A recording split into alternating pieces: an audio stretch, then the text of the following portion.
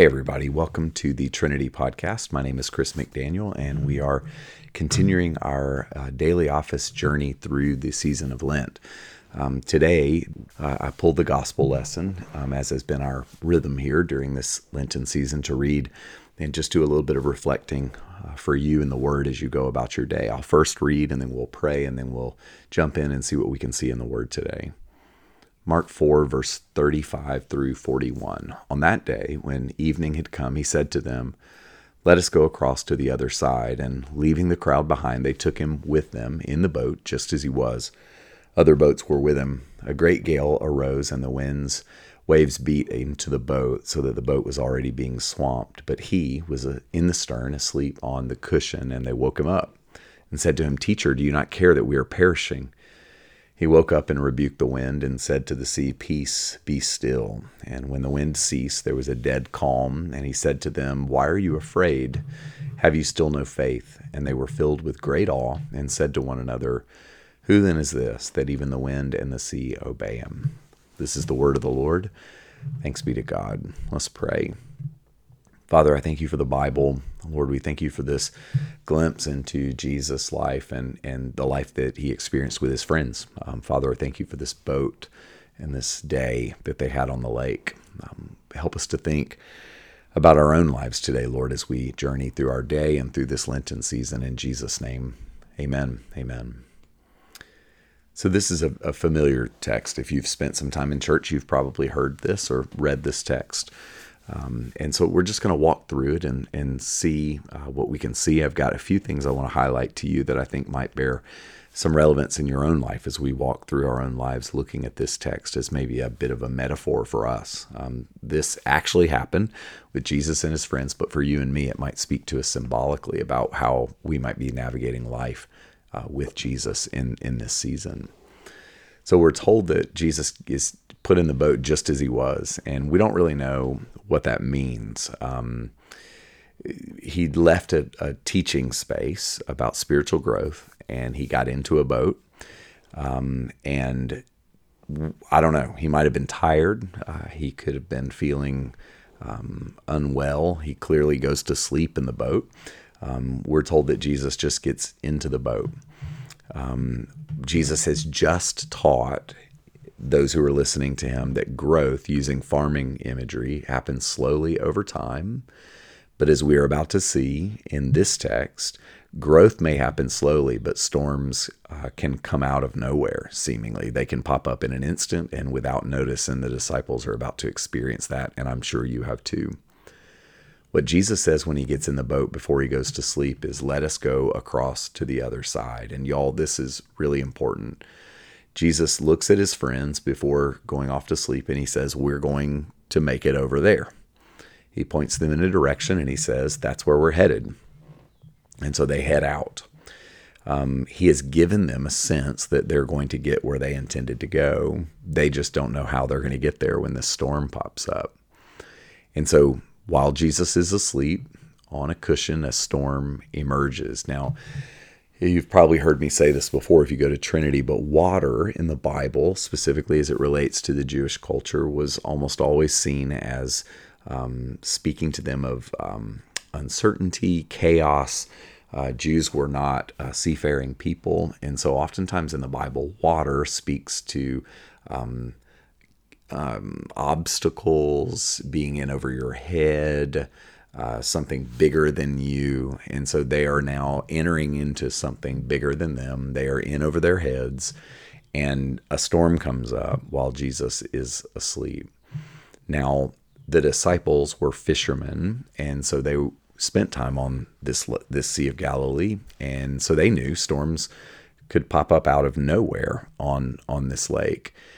And while all hell is breaking loose around the disciples, Jesus is just out like a light. He is asleep on the cushion. And when I read this story, I can totally identify with it. There are times in my own life, I've even had times recently where I've thought, gosh, I know exactly how those disciples feel.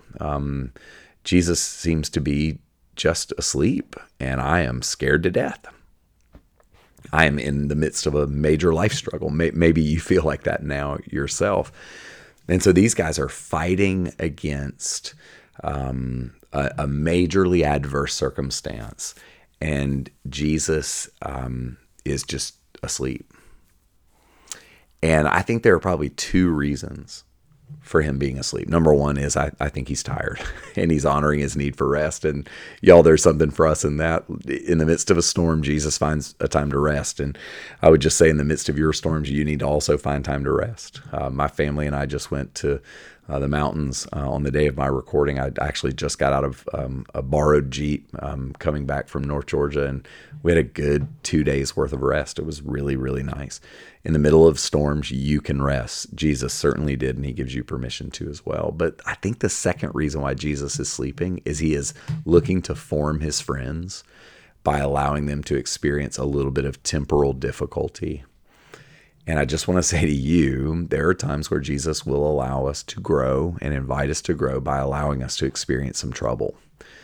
He's not surprised by the storm that his friends encountered here. And I just want to tell you, I don't think he's surprised by the storms that you and me, that we encounter.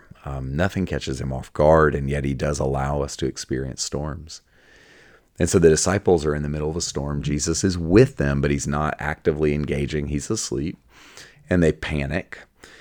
They wake him up and they yell, "Don't you care that we're all going to die?" And the great thing about this beautiful story is that Jesus moves toward his friends, even in their panic, even when they're not acting quite right, even when they cry out to him, if you will, imperfectly. Jesus responds to them.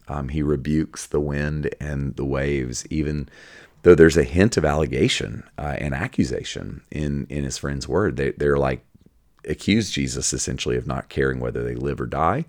But rather than Jesus saying, well, you've missed the mark there, so I'm going to let you experience some more trouble, he actually intervenes and he engages. And one of the things that I really have taken out of this text is that Jesus, when he turns to his friends and he says, "Why are you afraid?"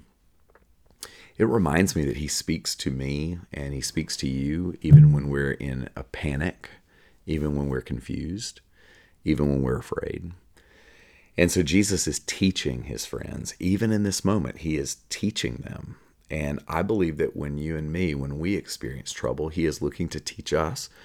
We may not receive it well or hear it in the moment, but he is actually trying to teach us. And here's where I want to leave this text.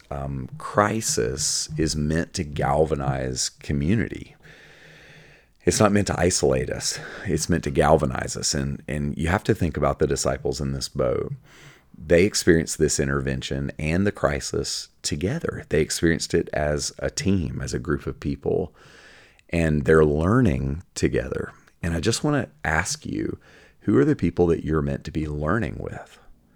Who are you meant to be experiencing growth with? Not just by yourself, but who are you meant to experience it with? Who are your friends? Who are your people? The disciples were together and they were receiving something from Jesus together. And I just have this hunch that we are meant to receive together.